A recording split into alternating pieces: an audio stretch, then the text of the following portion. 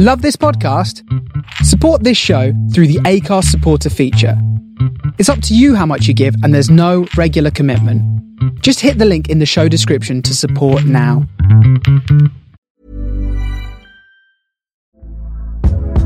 Hey there, it's Michelle Norris. I'm host of a podcast called Your Mama's Kitchen. When I travel, I'm usually looking for a way to find a taste of home when I'm not at home. And one of the things I love to do when I am at home is entertain. And Airbnb allows me to do that. When I was in California recently, I rented a house that had a great kitchen. And when we were sitting around the table, we were all thinking, we're in someone else's house. Someone could be in all of our homes as well.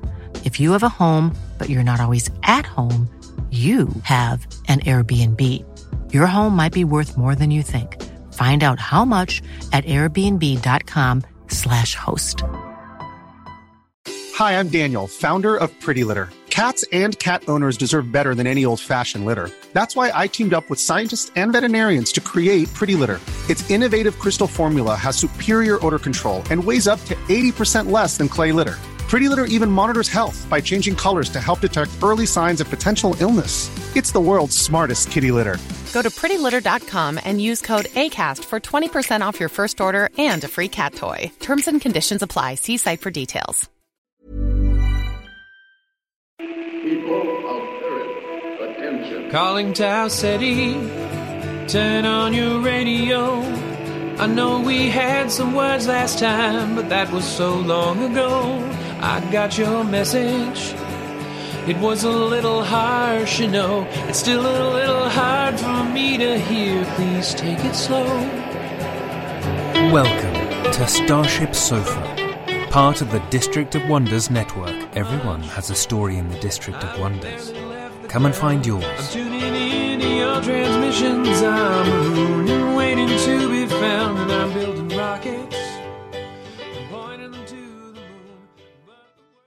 This is the Starship Sofa. Everybody, welcome, hello, and welcome to show 684. I am your host, Tony C. Smith. Hello, everyone. Hope everyone's fine and dandy. Back with 684.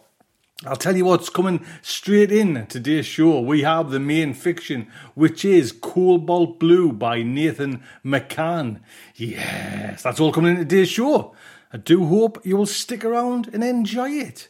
Now, before we get into that, just a little heads up. I'm not going to give any spoilers away, but I finished the Severance, which is on iPlayer, is it? Not iPlayer, no, it's on Apple TV. Sorry, my apologies. It was on Apple TV. And I would class it as science fiction. This is the show by, wrote and directed by Ben Stiller. And he's not in it, you know what I mean? He's kind of, I suppose, known for comedy. But this was just a fascinating, look at... Careful, but yeah, I'm not going to spoil. But basically, you kind of, when you go to work for this company, which is a little bit like, say, Apple, you lose all your memories when you walk through this certain part of the building, and the kind of what happens, extrapolation from that, because then there's two people really, because you don't know your outside self, and your outside self doesn't know your inside self, and it's. What a show it was. What a show. I loved it. Absolutely loved it. I mean, style-wise as well, just these long white corridors, and the people just seem to be doing aimless, little tiddly jobs, in this multi-million-pound company. Great actors. Do you know what I mean? Just fantastic. And, I mean, the one little thing that I had was every show left you on a cliffhanger, which is good when they're all there, but it was just almost so frustrating. It's obviously the best thing they want is to kind of want you to kind of keep coming back for more, the producers. But from a watcher's viewpoint, it was just oh God, no, what's happening? What a clever show. I haven't seen a clever show, and it just. Sometimes there's nothing much goes on in the show, but just, like I say, just extrapolating what could happen if this, if that.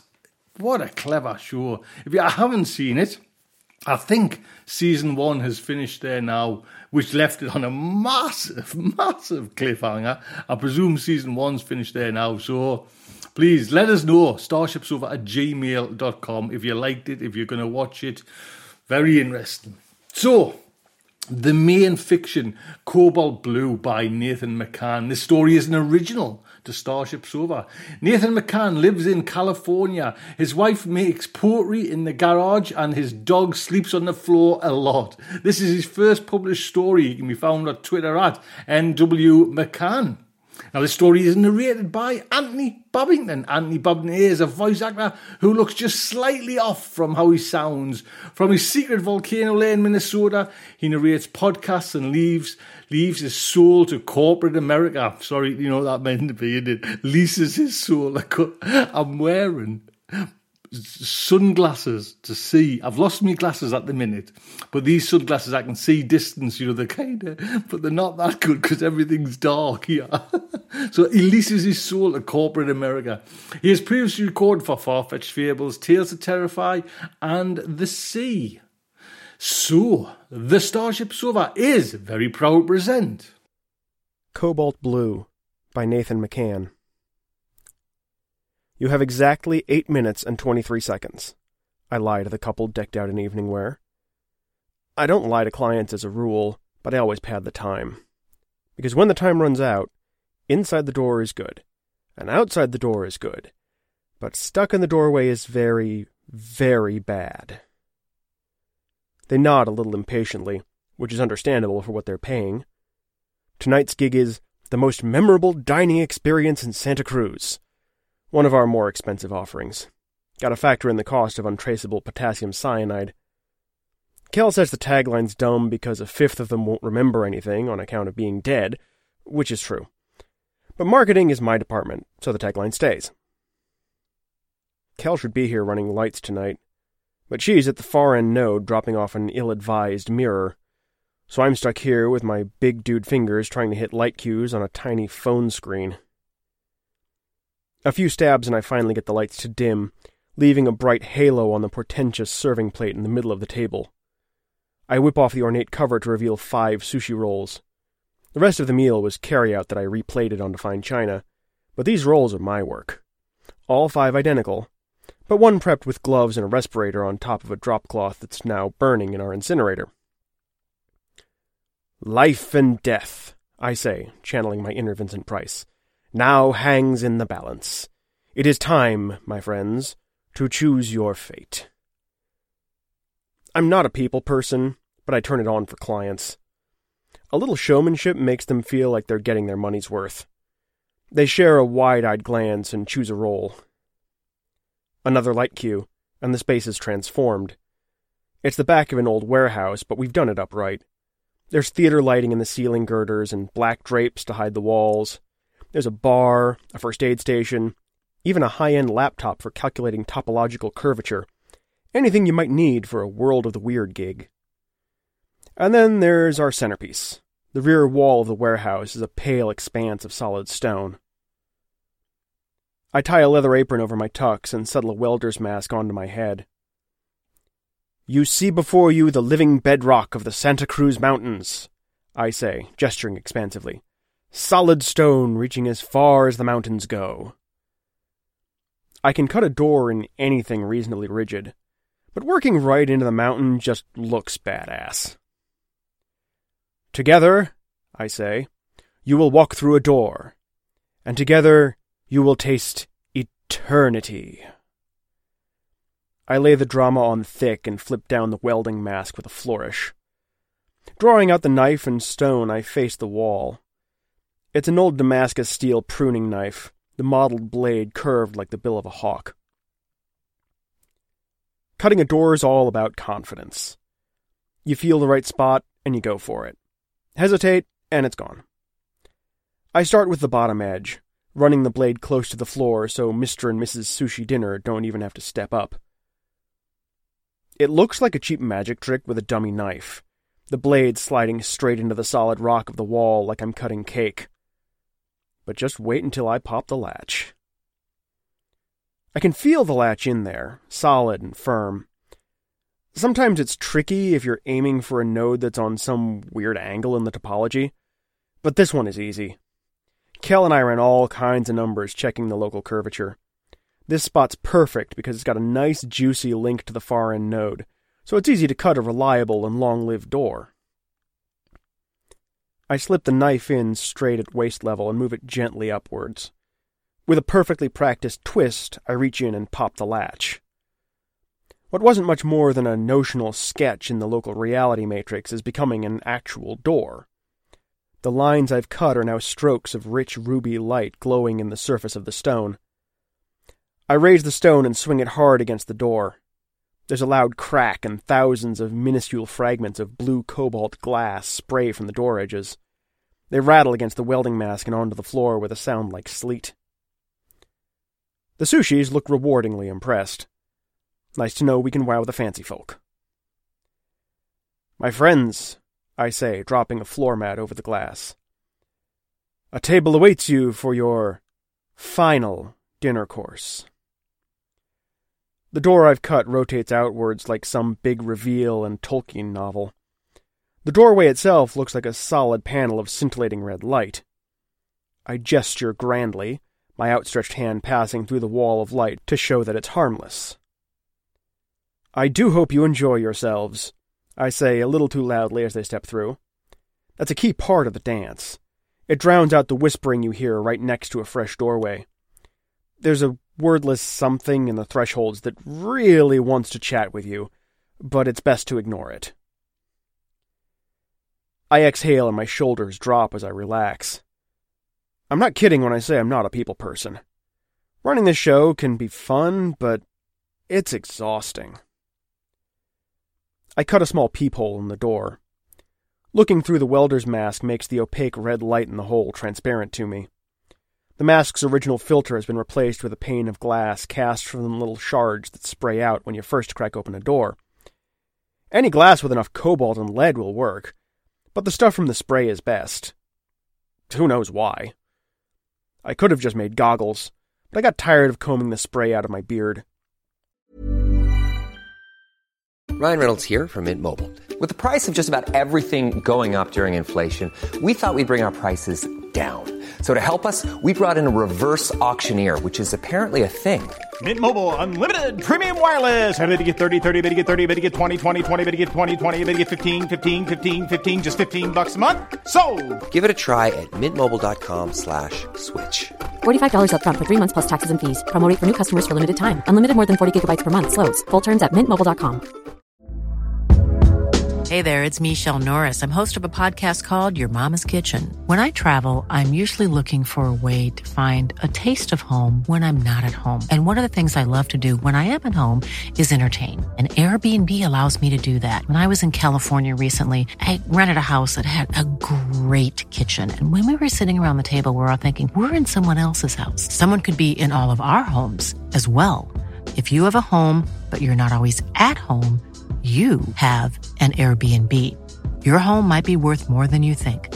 Find out how much at airbnb.com/host. Many of us have those stubborn pounds that seem impossible to lose, no matter how good we eat or how hard we work out. My solution is PlushCare. PlushCare is a leading telehealth provider with doctors who are there for you day and night to partner with you in your weight loss journey. They can prescribe FDA-approved weight loss medications like Wegovy and Zepbound for those who qualify. Plus, they accept most insurance plans. To get started, visit plushcare.com/weightloss. That's plushcare.com/weightloss. I'm looking through the peephole, and it's just the cutest little scene. Mr. and Mrs. Sushi are seated at the table and grinning like little kids who have just dared each other to do something evil. I don't really do the whole sex thing, but even I can read the tension in the air. Money, sex, and death. That's our product. And come back again soon. This gig came out of the whole legend of fugu, that blowfish sushi in Japan that'll kill you if it isn't prepared just so. We wanted to give folks that same rush of cheating death. There's all sorts of fun to be had if you've got the skill to cut open your own little pocket in space-time. We call it a scaff. I thought it was some esoteric world of the weird word when I first learned it from a bunch of crazy Tuvan mystics. Turns out it just means closet in the local dialect. Our SCAF is a room within a room. A rectangular section bounded by walls of red light, about 10 meters by 10 and maybe 4 meters high. From the inside, you see the faint outlines of another generic warehouse space beyond the walls of light. The physical location of the far end node is something Kel and I keep super secret. Don't bother to check the map on your phone when you get inside. Electronics don't work. Heck, the basic laws of physics don't work. If you didn't take the object in with you, you're hardly going to be able to budge it. The 2 chairs the sushis are sitting on, a pro weightlifter could maybe slide them a few millimeters. The mattress on the bed is the squishiest foam we could find, but it feels like upholstered plywood inside of the SCAF. Other than that, there are a few rugs and our latest addition, the mirror. Mirrors and SCAFs don't mix. The folks I learned this skill from wouldn't even take a piece of glass into a SCAF because reflections are bad mojo. I never learned why, just took their word for it. But we're running a business here. Some clients come out for the no-guilt sexy times opportunities available from our resettable section of reality. And they want a mirror. So Kel flies across the country to put it in place. See, you can't do that from this end. Enter by my doorway, and you're occupying the SCAF, some kind of bubble in space-time. It's the same physical location as the space at the far end node, but you're not really there. You can't affect anything, take anything, or leave anything behind. Someone walking into that room from the other end isn't even going to know you're there. The sushis down their roll and stare at each other with morbid anticipation. Then Mr. Sushi goes wide-eyed and sways. He puts a hand out to steady himself. I look away. My watch says we have 6 minutes left before the reset. They know if they get the bad roll, they're supposed to stay inside, but scared people do stupid things. I lean my tall bulk against the door and wait. With a perfectly practiced twist, I pop the latch. I raise the stone and swing it hard against the door. There's a crack, and thousands of fragments of blue glass spray from the edges of the door. They rattle against the welding mask and onto the floor like sleet. The sushis look impressed. Nice to know we can wow the fancy folk. My friends, I say, a table awaits you for your final... The door disappears with a small pop. Where there was a rectangle of red light, there's now just smooth, solid stone.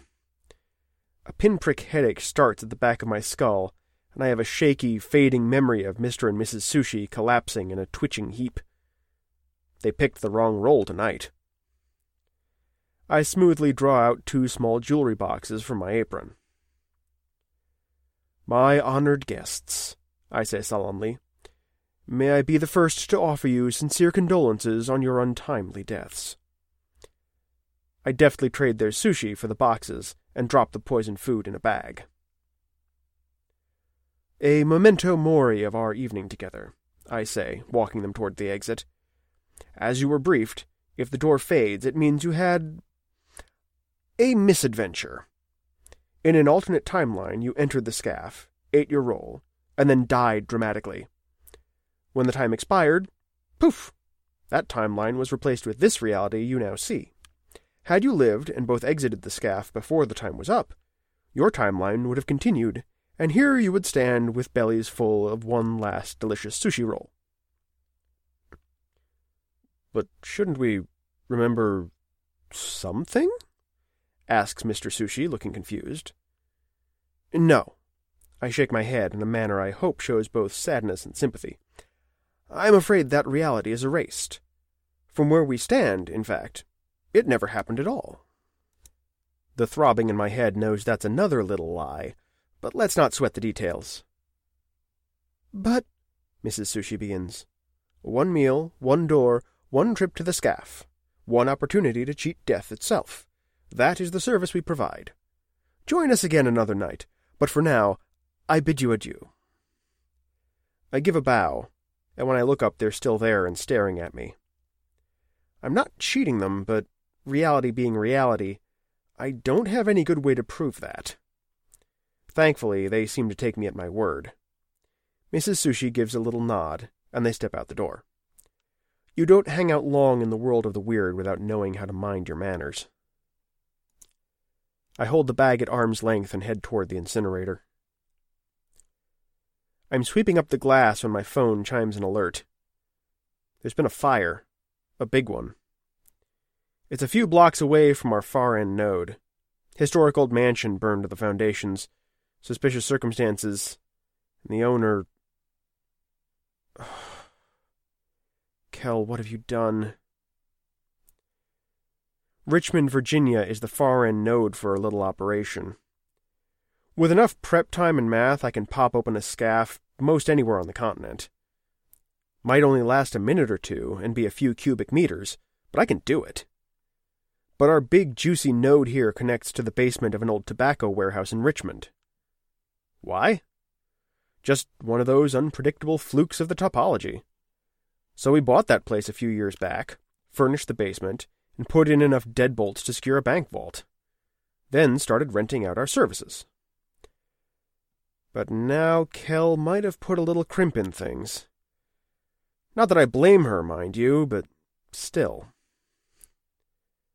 I look up from my phone and there she is, fresh off her flight. Her boots laced up snug and her backpack hanging from one calloused hand. She's short and muscular and has held on to that aloof poise the army gave her. Hey, I say, aiming for neutral. How was the trip? Productive, she says evenly. Then she looks down at my phone and back up to me. We can read each other pretty well these days. Please don't, she starts, and the resignation in her voice cuts me hard. Hey, don't sweat it, I say quietly. You want some time? There's a tension and a vulnerability to her that I haven't often seen. She gives the smallest nod, dread swaying, and then a hitching sigh. Okay, I say. Give me a minute. Kel grew up pretty, poor, and black. That's a hard road anywhere, but especially in Richmond, Virginia.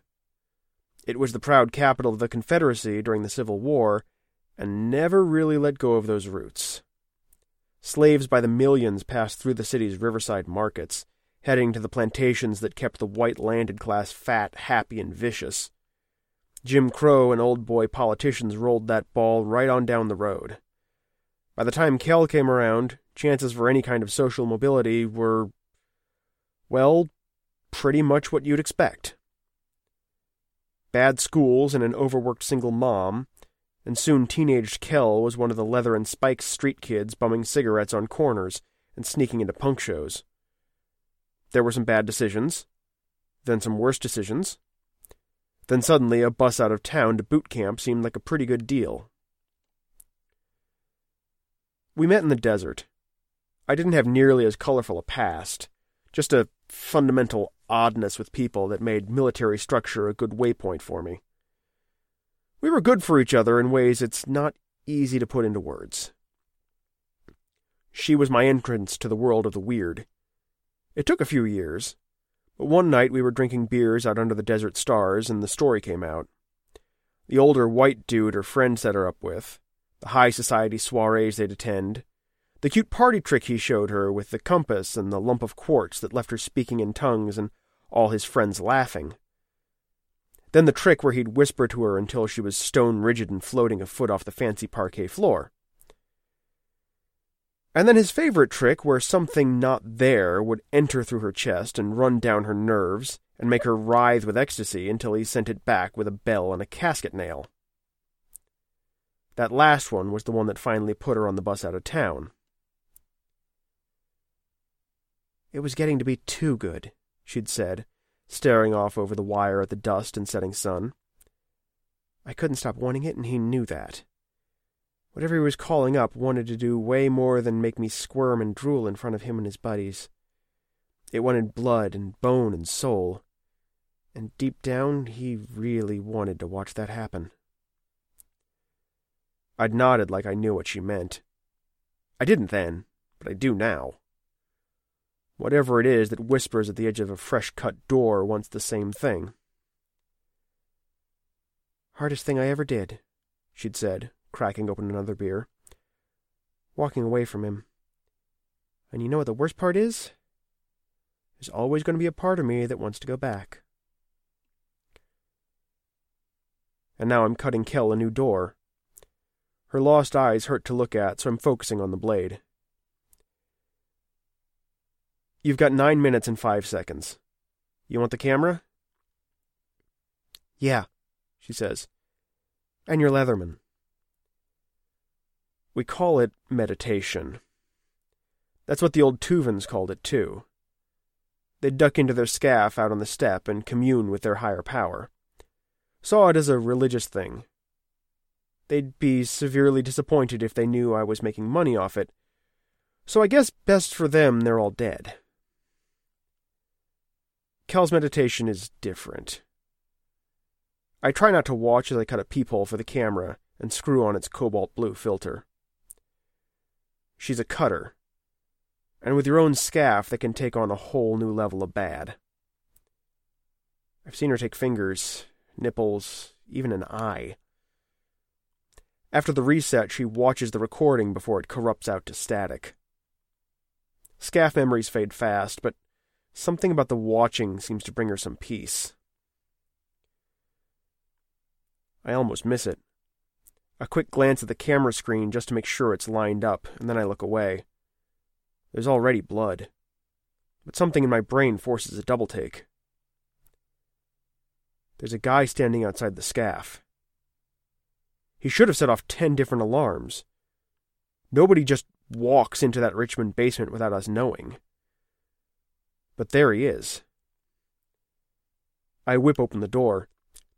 He's a squirrely-looking dude, short and weedy with a crappy comb-over. He jams a serpentine dagger into the wall of my scaff, and I know we're in serious trouble. He's cutting his own door, and it's rush him or grab Kel. I wrap her up in my big arms and pull her toward my door. There's already a long gash in her forearm, and we leave a trail of blood. Squirrely Dude pushes through his door, and behind him are 2 stormtrooper chic gun bros with shotguns. This has gone seriously sideways now. I put Kel in front of me and dive through my door, hoping my bulk will give her some cover. We hit the cement hard.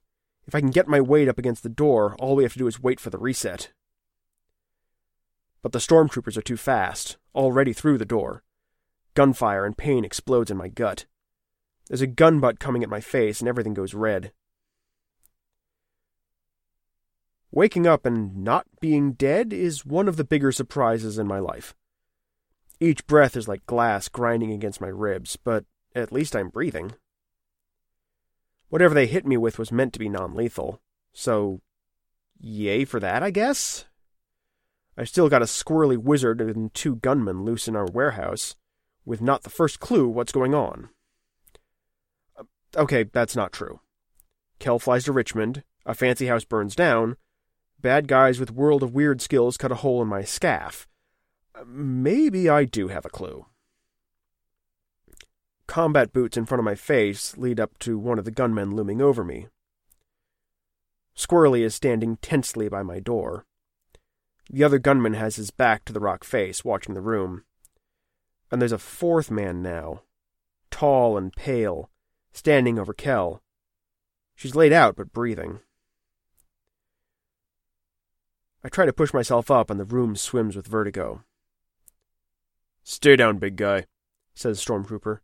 "This ain't about you, so stay still or get a bullet. Your call."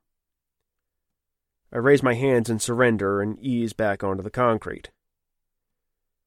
The pale man still has his back to me. He's wearing some long black jacket like he's just stepped out of one of those sparkly vampire movies. His bleached hair is swept up in a spiky casualness that should look sloppy, but somehow manages to look rich. Then he turns to face me, and it all makes sense. "Do you know who I am?" he says quietly, because of course he's the kind of guy who says things like that. "Yeah," I manage through the pain in my face. "Montgomery Beauregard White, though around here we just call you the asshole. Bummer about last night." He coughs a quiet laugh and walks toward me. He's not what I envisioned. Delicate, almost feminine. Older than he looks at first glance. "As you say," he says, crouching in front of me. "Though that bummer, as you put it." And here he gestures with the most effete air quotes I've ever seen. "That bummer was my home, passed down through the family for generations. It was... No, I meant bummer you didn't go up with it." I can see that one stings. He's not used to the little people talking back. "You'd be dead by now if I thought you were competent. My world walker says you haven't got the skill to be gazing into my home from here. It had to be someone nice and close by." "What's a world walker?" I interrupt just to break his flow. "You are. And he is," he says, nodding over at Squirrely. "Your little party trick with the doors. World walking. Who taught you that?" "Bunch of guys. You don't know 'em." "Indeed," White says, standing up. "Well, our dear friend Kel here used that skill to take a look inside my home. Then she stopped by with a few drums of aviation fuel, and that's about to end very poorly for her." Jesus, Kel. She'd pestered me to learn the basics, and I'd taught her. She'd learned enough to connect to a nearby node and take a peek at the other end. Guess that leaves a trace if you've got the money to hire Mr. Squirrely to look over your arsoned-out house. "Get her up," he says roughly, moving back toward Kel. The gunman against the rock moves to lift her by the armpits. White hurt her when she was young, and she spent a lot of her life making sure no one would hurt her again. She's tough and fast and fierce, and now he's grabbing her like he owns her. White twists her into a kneel. With a ritualized pattern of knots, he binds her arms together behind her, then down to her bent legs. Where the cord touches her skin, it twists and curls like a hungry snake. "A question," says a voice so close to my ear that I jump. Squirrely moves around in front of me, the sinuous knife in his hand, and I see the angled circuitry etched expertly into the blade. Up close, he's got oddly leathery skin, and the enamel of his teeth is crazed like old pottery. This dude's been weird places. "I know your style," he says in a rough, whispery voice. "Mongolia?" "Sure," I nod. "Close enough." He's holding the knife like it's an arts and crafts tool, and suddenly I see the opening. He's no fighter. He's just White's little gopher tonight. I lunge up off the floor, fighting nausea and pain. He bats me down with a laugh. My hands are an inch away from the knife when he flicks a single finger. A column of wind drives me hard into the floor. He laughs again. "Mr. White," he calls, "with your leave I'll commence disjoining this node." "Commence away," White says distractedly. He's pacing a tight circle around Kel now, moving something methodically in his hands. Stormtrooper drags me across the room toward the rock face, toward the door that still hasn't reset yet. Squirrely's wedged it open somehow. "Kel!" I yell, struggling. I'm thrown through the door and it slams behind me. And now I'm in the scaff. What sense does that make? Whatever skills Squirrely might have, this room's got to reset sometime. And then we're... where? When? Everything should just rewind to when the door was cut. Kel doesn't go in for meditation. They don't come through the wall. It all just resets. Except, what did he mean by disjoin? That sounds like bad times for me. Suddenly there's a distinct sense of getting lighter, like an elevator starting to drop. The plane of light that defines the top of the scaff swirls with spirals of blackness, like a spreading rot. I swear fiercely and push myself up to a rough crouch. Where the door should be, it's just a smooth plane of red light. Same for the spot where Squirrely cut his own door into the scaff. I look around the room, desperate for something that could get me out of this. I've got a welding apron and a tuxedo, and that's about it. Except... The mirror. The mirror that shouldn't even be in here. The Tuvans told me over and over never to even look at a mirror inside a scaff. Big, bad consequences, they said. But they never did say why. Time to figure that one out. I stagger to the mirror and see nothing but my rapidly bruising face covered in sweat. Falling faster now. Whatever Squirrely's up to out in the real world is wreaking serious havoc in here. What am I supposed to be doing? I run my hand over the mirror's face, smooth and cool. Do I break it? I press my hand into the center of the glass, knowing I'm not going to get this right, and Kel and I are both going to die. And that's when I feel the latch, humming under my fingers like it's a live wire. The blade's just a tool, I remember one of the wrinkly old Tuvans saying over the bonfire one night. Just a tool for the latch that's already there. Well, let's see how this goes with no blade, then. I reach, and the latch slides up and into my fingers. With a twist, I feel it unlock. There's rock inches from my nose. The rock face in the warehouse. I'm back outside the scaff, standing exactly where I went through my door. I spin, and there's Squirrely to my left, Kel and White in front of me. I give my best war cry and rush the closest stormtrooper. He doesn't flinch, doesn't turn, doesn't react at all. And then I crash into him, and it's really more like a gentle bump. Like a parade balloon. I bounce off and fall to the floor, and no one seems to notice. What am I, a ghost? I look down at my hands and see I'm limned with the crimson light of the scaff. There's a loud crack, and the falling sensation gets even worse. Squirrely is working at the rock wall, doing something to the edge of my door. It looks like he's stitching it closed with thick loops of red light. Disjoining. I can go after him, or I can try to help Kel. Whatever reality I'm in now can't be a good place if it scared the Tuvans so badly. Best guess, if I don't make it back to my physical body before the reset, then I'm probably not making it back at all. I stumble toward Kel. She's still bound on her knees. Here in Ghostland, I see the thread that holds her is crawling with barbed red light and writhing like a live thing. She's panting for breath, making a low keening in the back of her throat. White's circling, chanting now, and his hands trail a hot tail of crimson in my new sight. Hang on, I say close to her ear. Just hang on, I'm going to... To what? Die here with her on the concrete floor? That was about all I have to offer. Then her head snaps back, and out of her mouth comes that familiar sound. That sound from the edge of a fresh-cut door. The far-off chattering of something that really wants to talk to you. Won't you just lean your ear a little closer now and listen? It's in her now, whatever it is. White is looking right through me at her, a hungry grin on his pale face.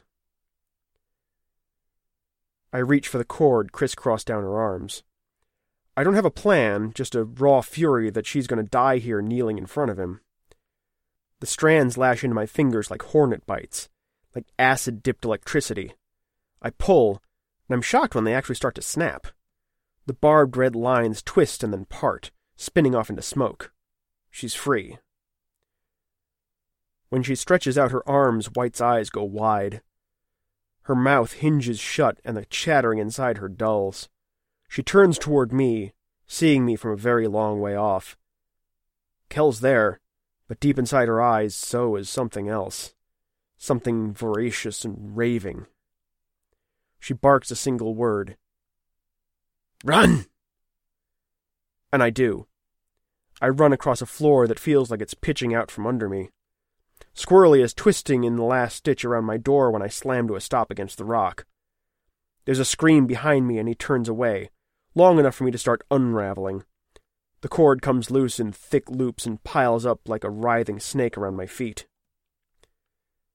Kel has White by the hair now, holding him up off the ground. She moves with a jerky speed that isn't remotely human. The hired muscle are moving in on her, flanking around each side to get a shot around White. Pistols come up and my heart stops. and she rips White's head off. Well, her, whatever's inside her. Just puts her free hand on his shoulder and flexes, and off it comes. There's a geyser of blood, and Squirrely makes a little whimpering sound behind me. The light begins to fade around the edges of my doorway.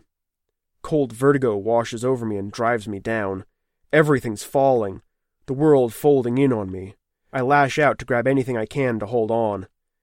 As it all goes black, my fingers find the edge of the doorway. Everything hurts. I just want to lie here for a while and figure out what sort of afterlife you go to for a life like mine. But then I realize I'm staring at the swirling ceiling of the red room, and staying here is probably very bad for my health. Fighting the pain and vertigo, I crawl toward the open door. I seem to be solid and real again. Not the weird ghost world specter. I pour myself over the threshold to what feels like safety, but then I look up at the bloodbath. White's severely dead. The stormtroopers are laying in crumpled jumbles of blood and compound fractures. Kel is dragging Squirrely across the floor by the ribs. He's thrashing and wailing as she stalks through the carnage with that same jerky grace. "Please," he's saying through thin, bloody lips. "Please, I know things. People, I can get you what you want." She tosses him over me and onto the threshold with the scaff. He starts to scream like she's ripping out his soul. Inside the door is good, and outside the door is good, but stuck in the doorway is very, very bad. The old men on the step had whispered about the threshold with haunted looks. I can only see the legs now, and that's a blessing.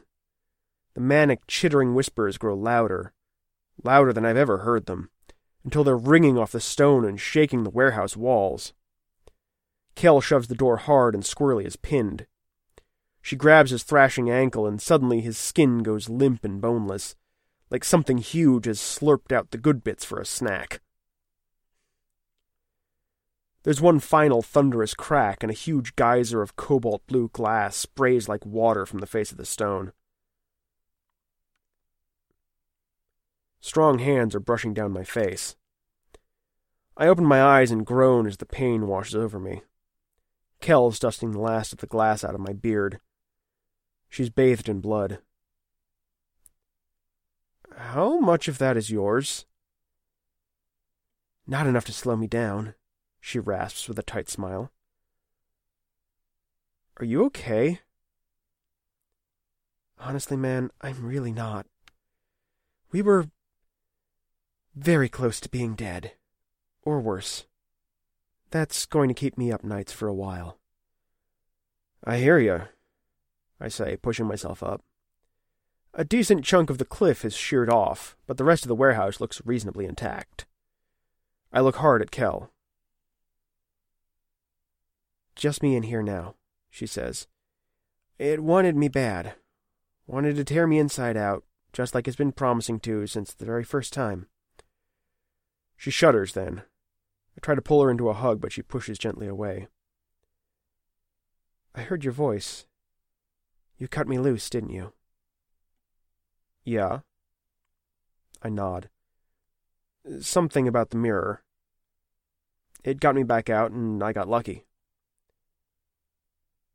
"I was done," she says, settling down into the crumpled stone. "I'd fought it as hard as I could, and it wasn't even close to enough, but once I was loose, well, it wanted the little dude." "Why?" "It wanted to talk. They're all so hungry with questions. How do people work? How do we break them? How do we find more of them to play with? Someone like him has way more tasty knowledge to suck down." She looks down at her hands, flexing like she doesn't quite believe they're still hers. She's already washed the blood off of them. "But it was me, too," she says, barely loud enough to hear. "I was still in there. Ripped his head clean off, twisted those guys into piles of bone and mush, and it felt good." I just nod. What else is there to say? We sit like that for a long time, and no one comes to check on us. It's California, and we sounded like just one more earthquake, I guess. Kel's breathing steadies. Hey, I say, quietly. We should go fishing. What? Shark fishing. What do you say?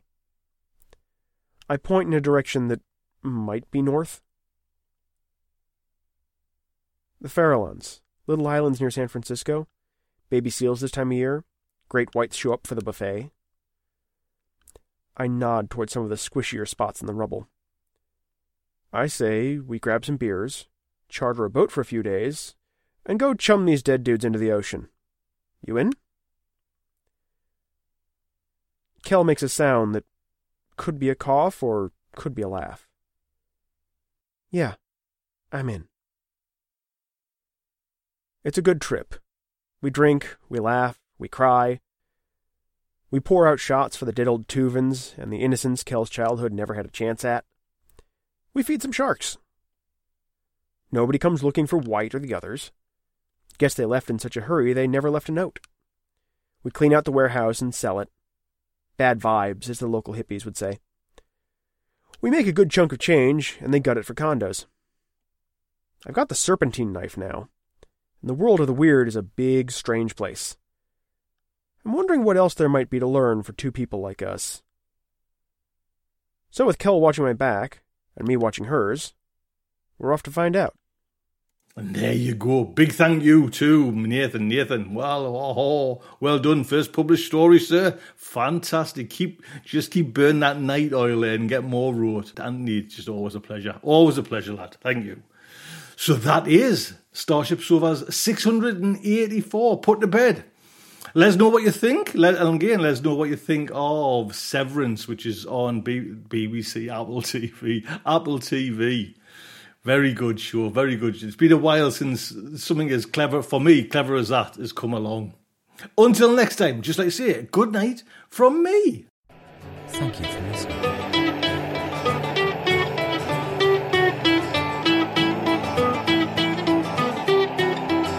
I don't get out much.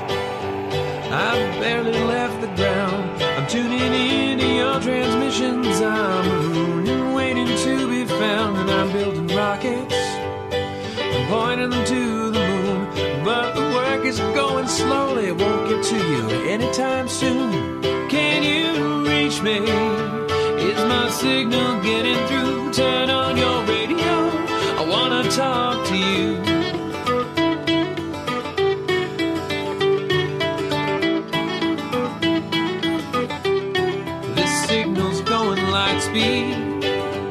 By the time I get my say, I might already be on to you and on my way. But you're so far from here, and at best I'm moving slow. So I'm waiting on your call at home with nowhere to go. Can you reach me? Is my signal getting through? Turn on your radio. I wanna talk to you. I wanna talk to you.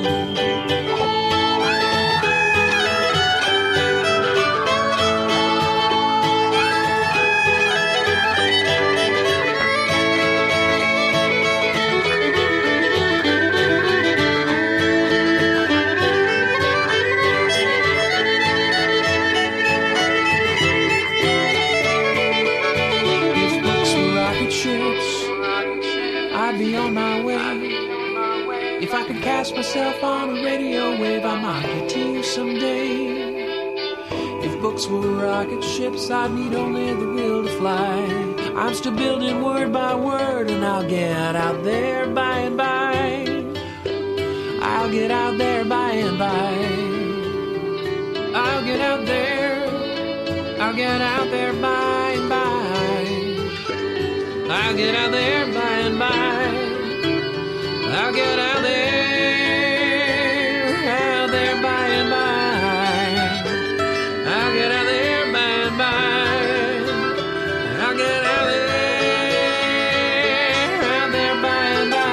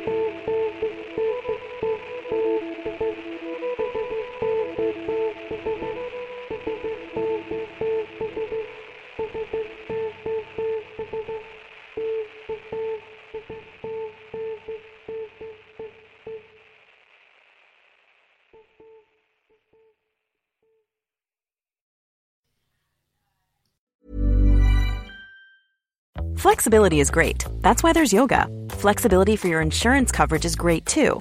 That's why there's United Healthcare Insurance Plans. Underwritten by Golden Rule Insurance Company, United Healthcare Insurance Plans offer flexible, budget-friendly coverage for medical, vision, dental, and more. One of these plans may be right for you if you're, say, between jobs, coming off your parents' plan, turning a side hustle into a full hustle, or even missed open enrollment. Want more flexibility? Find out more about United Healthcare Insurance Plans at uh1.com. Hi, I'm Daniel, founder of Pretty Litter. Cats and cat owners deserve better than any old-fashioned litter. That's why I teamed up with scientists and veterinarians to create Pretty Litter. Its innovative crystal formula has superior odor control and weighs up to 80% less than clay litter. Pretty Litter even monitors health by changing colors to help detect early signs of potential illness. It's the world's smartest kitty litter. Go to prettylitter.com and use code ACAST for 20% off your first order and a free cat toy. Terms and conditions apply. See site for details.